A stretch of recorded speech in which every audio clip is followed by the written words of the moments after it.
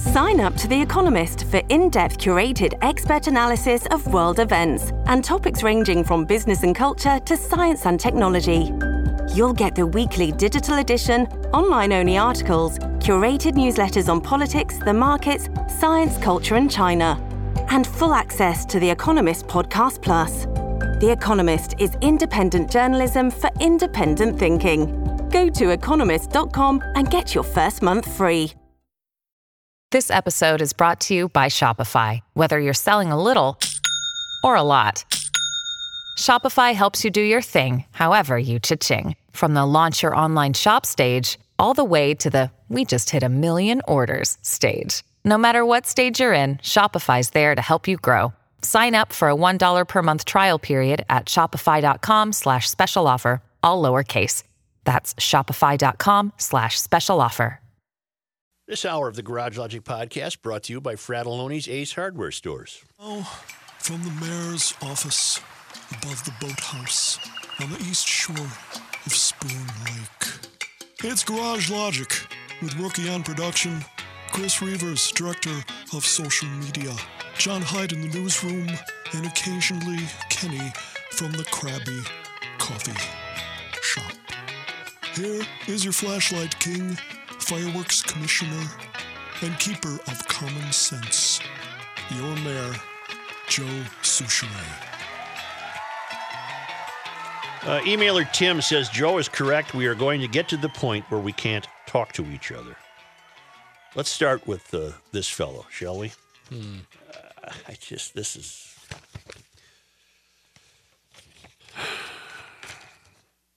If it weren't so true, huh? The International Studies Association has rejected the appeal of a professor who was found responsible for violating its code of conduct after he jokingly requested that an elevator in a conference hotel be stopped at the lingerie department. Richard Lebo, a professor of international political theory at King's College London, responded by saying he would meet with his lawyer and expects to file a defamation lawsuit. Lebo, who had threatened to sue the association unless it found in his favor, did not immediately respond to a question about who exactly he'd sue. The association's lawyer, in a letter, relayed its decision that no steps would be taken against Lebo if he offered an unequivocal apology to Simona Sharoni, a professor of women's and gender studies at Merrimack College who filed the complaint against him.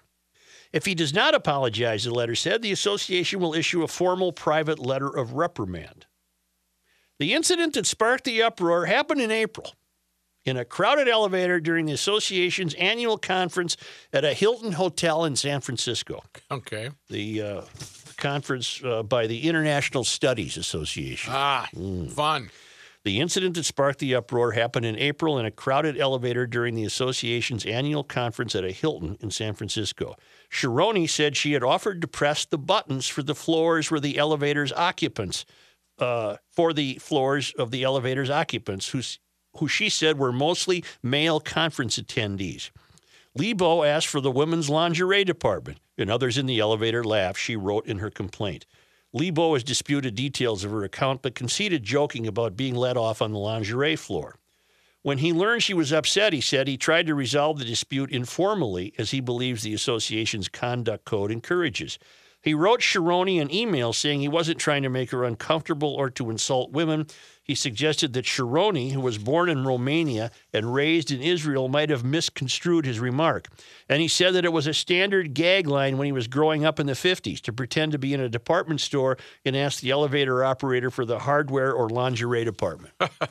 Right. That's funny. Who hasn't done it? That's funny. In an email after the uproar began, he told the Chronicle that Sharoni was trying to impose her definition on my words, take needless offense, and use it as an excuse to make a complaint and put a chill on free speech and humor. Wow. Remember my elevator humor? Would I be in trouble for that? Yeah. Inquiring about Dave Dahl's How'd visit those to the tests come doctor? back? Yeah. You get those, get rid of those crabs? He didn't think it was that funny, but I was laughing. Isn't that something? It was just a joke. Isn't that something? We're doomed. Oh, you're not doomed yet. You're going to be doomed worse than that. I guess we're staying abroad. Leeds Trinity University's journalism department has requested that lecturers avoid a plethora of offenses out of fear of intimidating or frightened students. Some of those offenses include writing in capital letters, which could scare students into failure. Shouty caps? Can't use capital letters. The United Kingdom Schools memo was obtained by the Express and published today. A portion of the memo read, despite our best attempts to explain assessment tasks, any lack of clarity can generate anxiety and even discourage students from attempting the assessment at all. Lecturers are also encouraged to write in a helpful, warm tone, avoiding officious language and negative instructions. The memo's intent is to enhance student understanding, engagement, and achievement, and also suggests that professors should avoid overusing the words do and don't. Wow. Do and don't. How do you, I don't know how you would go through a class not using do or don't.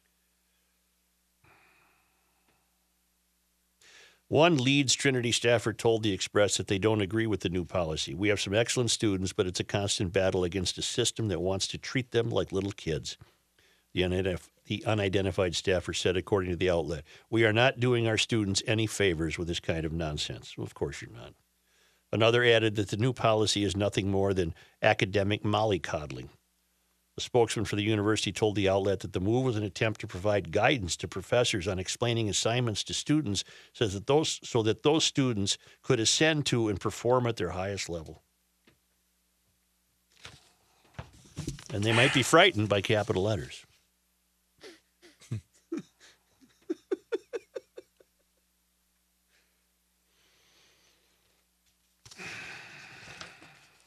Might as well stay over there, huh?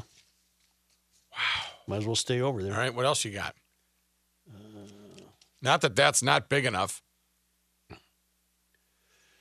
A secondary school in northwestern England is borrowing expensive designer coats in an effort to eliminate poverty shaming for students whose parents can't afford those items.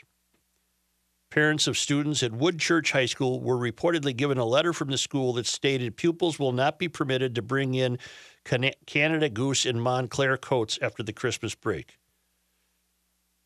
Pyrenex coats, which carry a similar price tag, are also prohibited. So if you get a nice fancy coat, because someone might not be able to afford it, you can't bring it to school. About 46% of the school students are considered low income. For example, the school provides free sanitary products and limits backpacks to a certain type so parents aren't pressured to buy ones that are more expensive. They feel stigmatized. They feel left out. They feel inadequate. Head teacher Rebecca Phillips told The Independent. Woodchurch is an open admission co-ed secondary school serving 11 to 16-year-olds, the Washington Post reported. It's also a Church of England academy and cites a Christian ethos as part of its learning environment. The school also strives to celebrate diversity, well, of course they do, and make everyone feel welcome. Canada Goose opened its first flagship stores in Toronto and New York in 2016, and its coats are hardly the preserve of iconoclast explorers, according to the Washington Post. They're ubiquitous in well-heeled circles, prompting backlash and making the coats a potent symbol of vexed class dynamics. Wow. There's two wows there. Why somebody would spend $1,000 for the Canada Goose coat is one question. Just to say, hey, look at how successful I am. My measure of your success is not which coat you wear. No. I don't see that. Well, let's go to Canada. Okay. America's hat. Yeah, America's cap.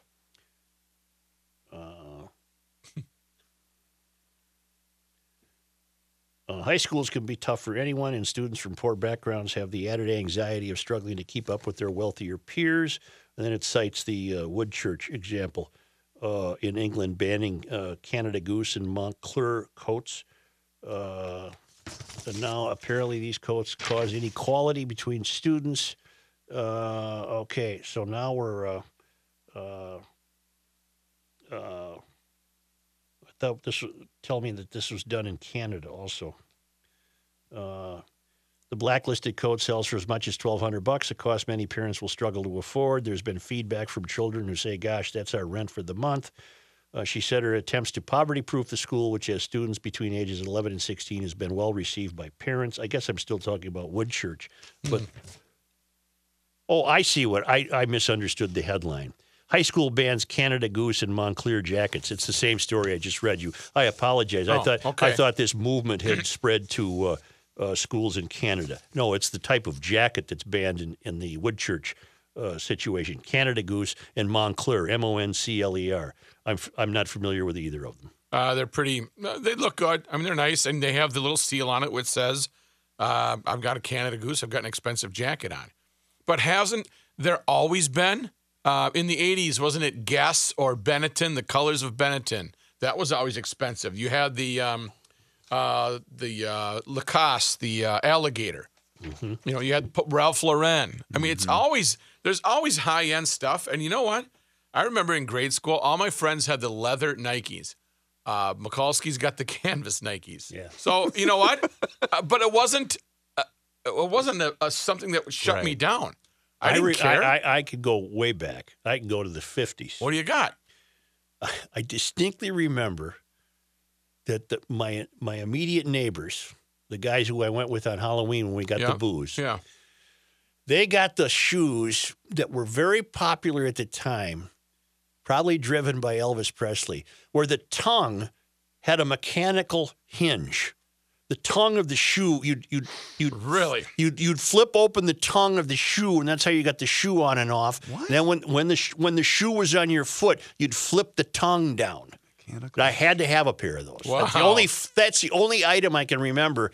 Lusting after, or the picture the tongue of the shoe. Yep. Having a hinge. Mm-hmm. And you would at the base, right where the toes would be? No, right about in the middle of your foot. Were they called TCB shoes? I have no idea. This is a long time ago. Well, that's what I'm trying to look this up. Well, I don't know if the Google would even have this. Oh, they got them. And I don't even think it was a matter of price. I don't recall what shoes cost in 1958, for example. Were they comfortable? Yeah, but you were hip. You were okay. You were a really young Elvis Presley greaser type if you had these shoes.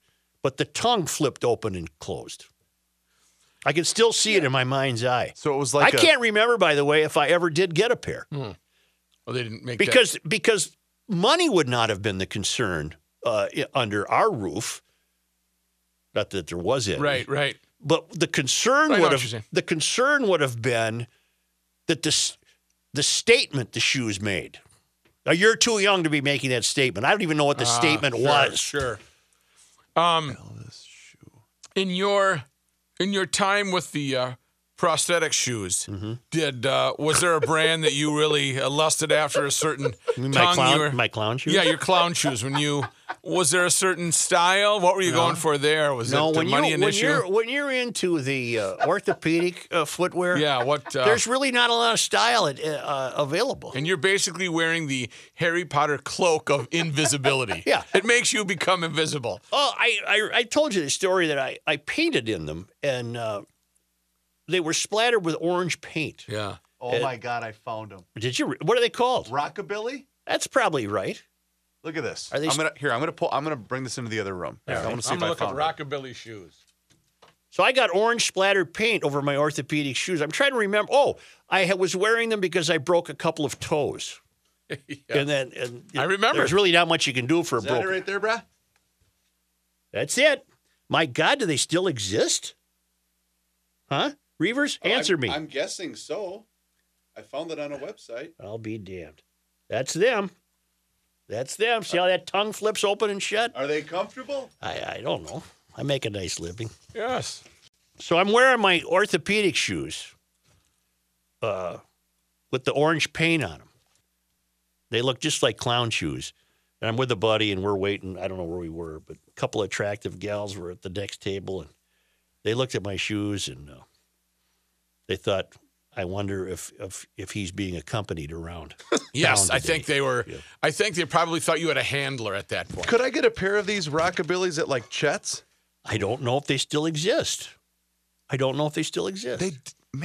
They don't look. Well, I guess I don't know. Maybe they are comfortable. Well, let's not drift away from no, right. If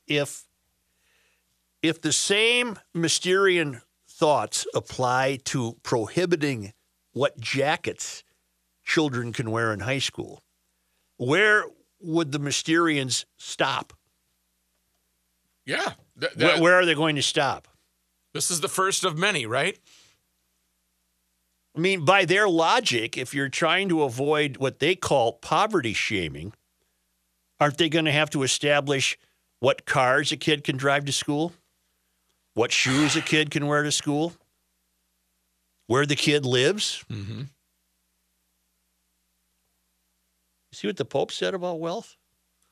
You don't need it. It's in the hands of too few, and everyone else deserves it. And I'm not buying his. I'm not buying his. Well, he ain't infallible when it comes to that BS. Right. Guy's a Marxist. That's when you can raise your hand and say, you know what? The guy's a flat-out Marxist. I disagree, Pope Francis. Yeah. Respectfully disagree. But he would be right in line with this Woodchurch school saying he shouldn't wear those jackets that they're if everyone can't have them, then you can't have them. You know who didn't believe that? Pope Benedict.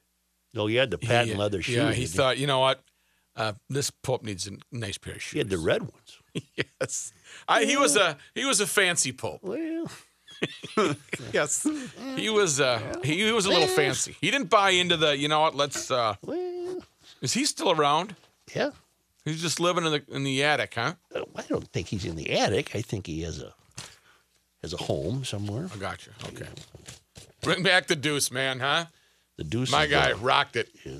He showed everybody how it's done. I guess it just I guess it just wouldn't bother me what coat you wore to work today. I really wouldn't care. I might not even have noticed. You know what I'm saying? That's exactly right. And that's throughout the rest of life. Some people drive really nice cars. Mm-hmm. Some people drive crummy cars. And you know what? So what? It's who cares? Yeah. Does everybody want to have a nice car? Yes. Well, then, if that's your goal, work hard, save, put money toward it, and you'll be able to buy it. The jacket ban is a really good example of why the Academy is failed. And it's failed because the main mission of the Academy now, whether it's a high school in England or a college in California or a grade school in Oklahoma, the reason the Academy has failed is because institutionally, they view their primary task as creating equity. They don't view their primary task as education. They view their primary task as creating, however whimsically or arbitrarily, a false sense of equity. And if they have to do it by banning Canada Goose jackets, that's how they'll do it. They're not in the business anymore of educating. They're in the business of defining and then what they believe to be aiding and abetting the victims of what they construe to be inequality. Whether it's racism, whether it's financial, whether it's whatever, that's now the business of the Academy. It's not education. Of course, it still is in pockets here and there. Of course, you can still get an education. But the underlying institutional premise of the Academy, and the reason that it's failed miserably, is because their mission statement might as well be, we're not here so your kid learns about chemistry and math. We're here to create an equality that we think doesn't exist and should. That's why the Academy's failed. So too much time is spent on this BS, jackets, in lieu of helping children learn how to think. The Academy has failed because it's telling the children what to think. And that's bled over to city council saying, we're also going to tell you what you eat, too. What you can't buy. Absolutely a good link. Eat. Absolutely a good link. You're right. Where are these people coming from? They're coming from the failed Academy. What favor are you doing a student at Leeds University by accommodating the belief that a capital letter might provide some anxiety to a student? That's outrageous. And don't use the words do or don't. Why? Yeah, why not? What's wrong with do or don't? Because in the eyes of the Mysterians, that sets up a power situation. That no one should be in a position of telling you to do or not do something. Their daily task is to wipe out competence and achievement and replace it with a falsely introduced idea of what constitutes equality or equity. If we weren't allowed to use the word do, how would former Vikings cornerback Jabari Price have asked, do Lieutenant Dan have legs in real life? Yeah. One of my favorite questions ever asked by a professional athlete. Do Lieutenant Dan have legs in real life? Oh. They found an actor who just could play that role because he didn't have any legs. Right, perfect. It was Gary Sinise. He got his legs amputated. It's amazing. For the role. Halfway through the movie, he lost his legs. Right. You got them amputated just for the role. He wanted to really be in character. Mm-hmm. Oh, my God. The failed academy. Oh, my God. It's just. I think it's an offshoot of the failed academy, too, that you have therapy animals. At the airport now in New Orleans, you can visit a therapy alligator. Huh? Yeah, they got the alligator there. My wife and I flew home from Arizona yesterday. Mm-hmm. Did you have any therapy needs? Oh, yeah. There was a woman on the flight with a therapy dog. Well, the dog, okay. The dog was fine, though. The dog, for them, only barked a couple times during the flight. Really? They usually don't. What was her situation, do you think? Was she elderly? Was she... She was probably in her mid to late 50s, I would guess. Mm-hmm. I think she was flying by herself. Mm-hmm. She just needed it. Well, maybe it was her dog. Maybe, or... It had the flak jacket with therapy dog on both sides. Yeah. She went all out then. Oh. This isn't the dog that took a crap in the seat. That happened last week. I guess a guy had to fly around They made him sit in it. Sit in dog poop. Say nope. Mm-hmm. You got to get a cover or something for me. I would not. Hell nah. Mm-hmm. That's what I would say. I'm lucky when I think back of all the times I've flown. I've never had an incident like that. I guess it's only the strange ones that make the news, huh? Yeah, and animals don't always accompany, every flight. Mm-hmm. Your chances of having an animal are greater, but I don't think they're great every time you fly. No. Says my friend at the airport. Sure. Say, MyPillow inventor Mike Lindell. Yeah. He's got a great new product, the mattress topper, the MyPillow mattress topper. 3 unique layers designed to provide superior support, distribute body weight for the ultimate comfort, and regulate your body temperature. And the best part about it is you don't have to spend thousands of dollars to get a new mattress. The mattress topper will rejuvenate your mattress.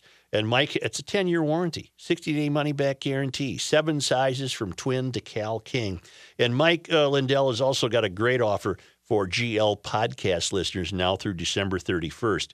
You can save 30% on any size MyPillow mattress topper and get 2 MyPillow standard pillows when you use the promotional code GL at checkout. Go to MyPillow.com, click on the mattress topper button on the home page, and enter the promotional code GL at checkout.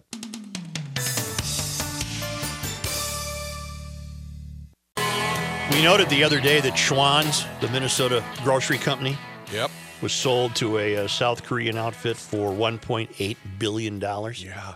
I got a couple of great notes on Schwann's. The first one is from Tom Boerboom, the candle man. Mm-hmm. Oh, yeah. Joe, heard you talking about the sale of Schwann's the other day. I had to relate a short story. First time Tom the Candleman gave you a dozen golf balls with my logo last fall. Yes, you did, and I've lost every one. Of course he has.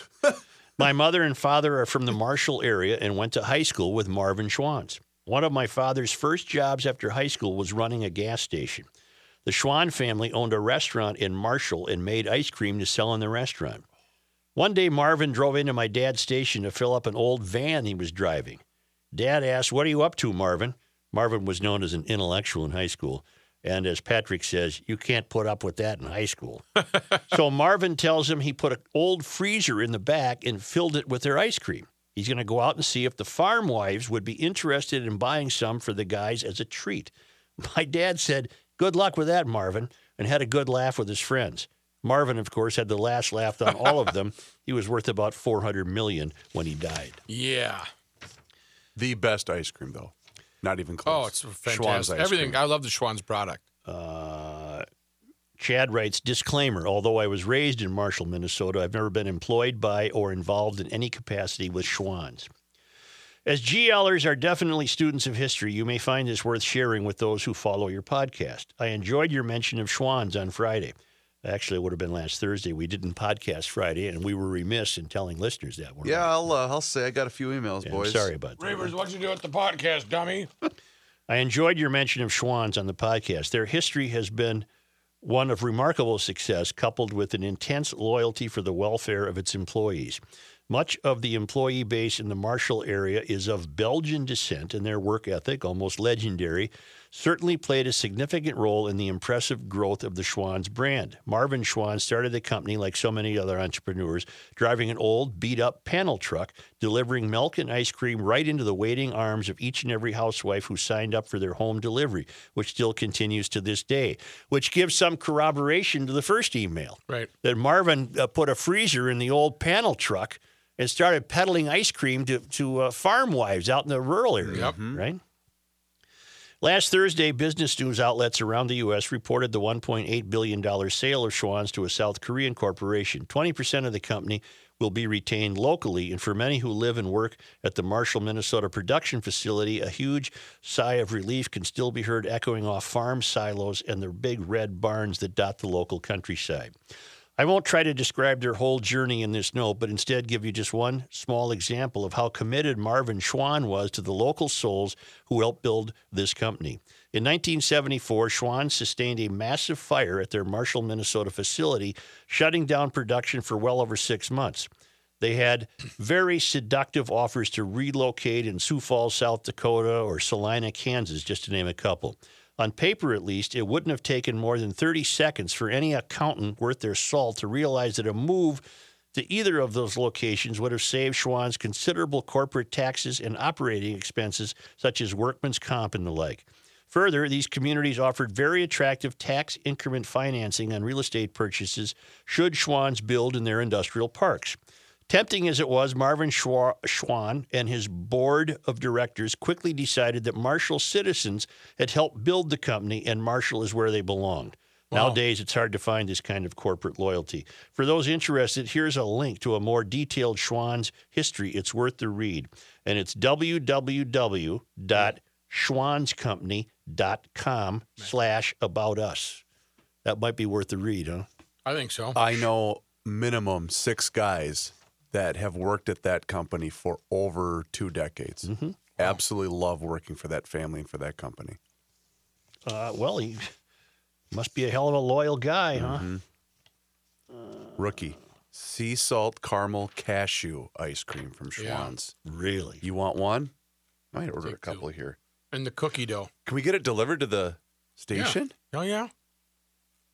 Wait a minute. You mean to tell me, check this out. Mm-hmm. You mean to tell me you can go on the interwebs right now and order, and Schwann's will bring it to your house? You want how many pints you want? I don't want any. I don't eat ice cream. Pot roast is really good, too. Whoa. Pot roast is fabulous. You don't eat ice cream. It's been a while. I have nothing against it. It's not a health thing. I don't like the concept. I just don't like. I don't like dessert. Well, why do you not like dessert? That I have dessert in the morning. That's what I have with coffee. You are so up. I was at a big event yesterday following the confirmation of about 48,000 kids at the cathedral. 270. 270. Yeah. And they were serving for dessert some wonderful raspberry thing. I don't know what it was. You dummy. But a piece was brought home for me, and that's what I had with my coffee this morning. So there. I ate it. I love it. I just don't like dessert at dessert time. Yeah, you know. I like it at a different time. Speaking of that, we were sitting next to each other in the cathedral, and I was really hoping you were going to, I was waiting for the Mikulskis, why don't you join us?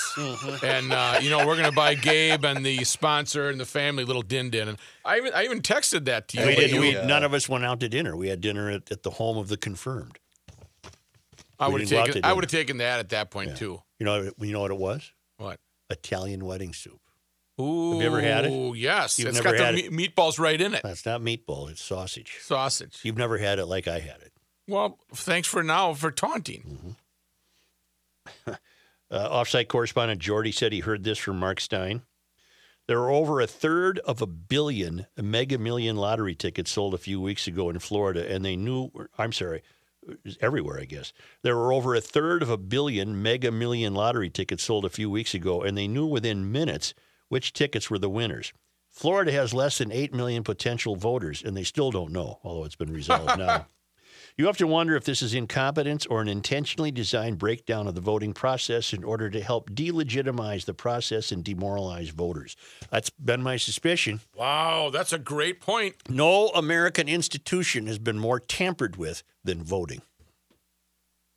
But he's right. The lottery results are, we got them. Yep, we got 2 winners.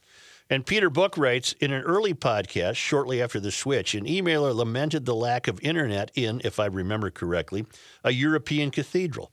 For those who are so inclined, however, it is possible, at least through iTunes, to download podcasts in advance. Thanks to this feature, I have successfully been listening to our local fireworks commissioner as I wander through Bolivia. At the moment, I am in Copacabana listening to the podcast from the 14th of November. For the next week or so, until I return to the frozen tundra, the mayor has a listener in South America to add to his collection. Peter Book. Very cool. Isn't that wonderful? Isn't that wonderful? Hey, Joe, really quick. Yeah. You know how you would have got sucked in with the Schwann's deal? Well, I don't follow you. Well, because they would home deliver. You know, you would set up a schedule. Yeah. They gave you because my old man was a sucker for this. They gave you the sticker. Yeah. The little Schwann Oh, yeah, sticker you put it on that the- you put on the calendar. Yes. Oh, It's yeah. Schwann's Day. Do you have AM or PM delivery? Oh, boy. Oh, yeah. They got it down to a science. You got to play Office. Yeah. A lot of your delivery guys, big listeners. Big listeners yeah. of Garage Logic. Yeah. Hopefully they're downloading the podcast. I don't want to be done yet. I have more material. Are you I don't done? want to be done yet. Well, you have to be done. Well, yet. take me to a break and bring me back shortly. All right, I'm going to do that right now. 2,440,000 injured and 35,092 dead. Those are the National Safety Council injury facts from our nation's highways in 2015. Are you letting your emotions get the best of you? This isn't a Formula One race out here, people. Federated Insurance reminds us that these are much more than statistics. These are your family members, friends, and neighbors. Don't let your emotions get the best of you. Do you get anxious when you're driving? Not really any need to. Do you yell or honk at other drivers that make you angry? That's emotions taking over. Don't let your emotions take control. Do you try to retaliate to even the score for another driver's actions? That'll never serve you any good. Stop it. The National Safety Council reports that aggressive driving plays a role in 56% of fatal crashes, and emotions cause the aggressive driving. Don't become a statistic. At Federated Mutual Insurance Company, it's our business to protect yours. Make it home safe tonight.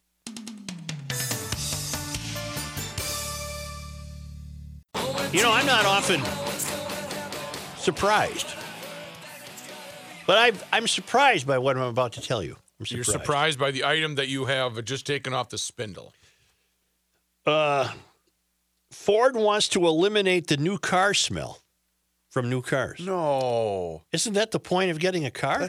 That's the joy of it. I love getting in that new car. I'm even at the auto show or at the dealership. I'm just, yeah. They're going to bake the car smell out of the car. No. How explain? The process described in a patent application involves parking the car in the sun, opening the windows slightly, and optionally turning on the engine, heater, and fan in order to get rid of the new car smell. This is the latest attempt in an industry effort to accommodate consumer tastes in different parts of the world. Consumers in China, for example, say they hate the new car smell. Well, too bad. Right. That's just that. Don't bake my car. It just goes with the deal. Unpleasant interior smell odor remains a top industry problem in that market, said Brent Gruber, Senior Director, Global Automotive at J.D. Power. To put that in context, it is nearly double the problem rate of the second most prevalent problem, excessive fuel consumption. Consumer feedback from Chinese buyers in recent years has been consistent. More than 10% of drivers complained about the issue, according to the 2018 J.D. Power China Initial Quality Study. I'm beginning to get more relieved here. I don't think they're going to bake the new car smell out of the American car. Ah, okay. Yeah, we don't want that. Americans seem to like it. When I go online, I can find 30 different products that will give my car that new car smell, said Brian Moody, executive editor at Auto Trader. And now they've come up with something to limit it. I agree with this guy. This is terrible. China is the largest car market in the world, so car makers take notice. Ford made headlines in July 2017 for counting on a team of recruits to its Chinese research labs. 18 testers, or so-called golden noses, charged with making sure new cars don't smell like new cars. Chinese car buyers are particularly sensitive to the smell of their new cars. They place unpleasant smells ahead of engine performance or safety as the top reason for not buying a new car. Come on. What is the deal? It's the whole point That's of getting a car. outrageous. Yeah. My complaint would be the new car smell doesn't last long enough. No, once you get in there, you get your stuff in, you get to McDonald's and start smelling up the car. Smell testers assess the odor of every item in the car, from floor carpets to the steering wheel, rejecting anything that may offend a Chinese buyer. Yeah, well, Cataract? I'm not going to hell with them. It's China. Lincoln. Not worry. Maybe it's a Lincoln. What did you- Cadillac or what- Lincoln? What are you doing now? What kind of car, Chinese car is that? Cadillac. Cadillac or Lincoln? Cataract. Let's stick with cars. Okay. The stories of heroism are starting to emerge from the California wildfires, Yes. where still so many people probably will never be identified. Yeah, that's what is so eerie. Missing. These people are missing. In the wake of so much terror and loss, one man has committed an incredible act of bravery in an effort to save lives.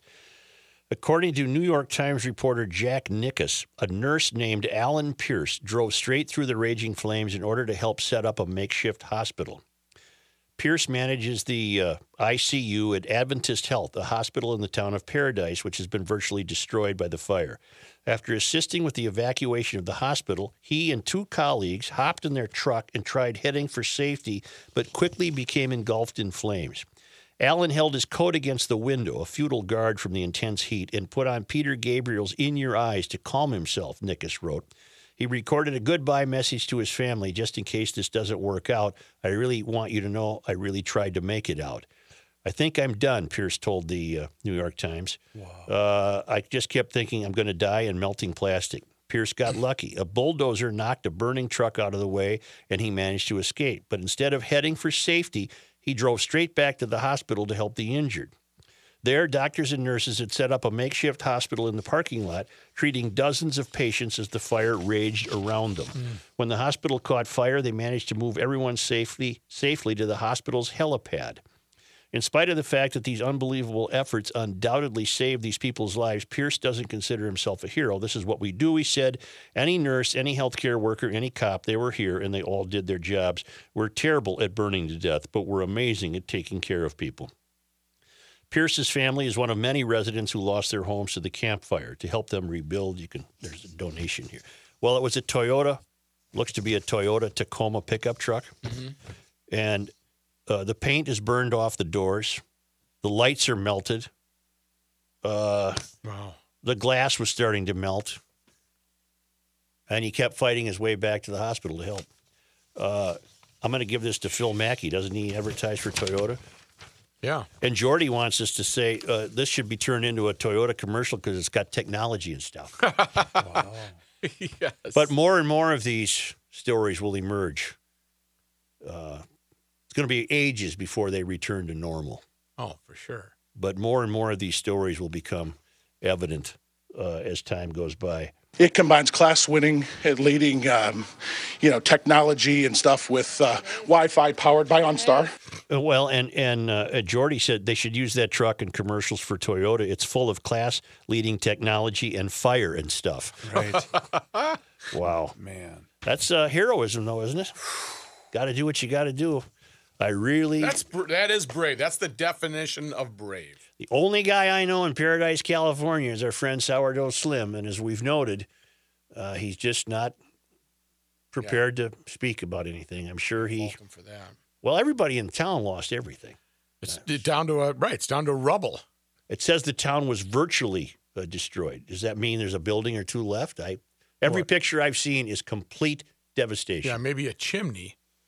Mm-hmm. Which you wanted it checked out. You could probably bring it over to them. No, the chimney cleaners will come to you. That's why my ads never work. That's They'll why, come because to I was you. always telling them that they'll come out to your house to clean out your chimney. No, it's the other way around. Then, okay, I got it now. GarageLogic.com. Thanks, GLers. Yeah, you bet. One Thanksgiving more week, isn't it? click. Oh, we got some good stuff coming up the next couple of podcasts as Thanksgiving week. well. Don't forget, we got to post my stuffing recipe. That's right. I got to go procure the supplies. Don't forget to rate us, GarageLogic.com. Also, check out the features, the Greg Holcomb comics, as well as There's a Office new Corner. one. There's a new Holcomb posted. There is? Yeah. All right, I'm going to go right now, GarageLogic.com. You are one click away from the next podcast. Don't forget to rate us on Apple iTunes. We'll talk to you soon. Happy Thanksgiving, you turkeys.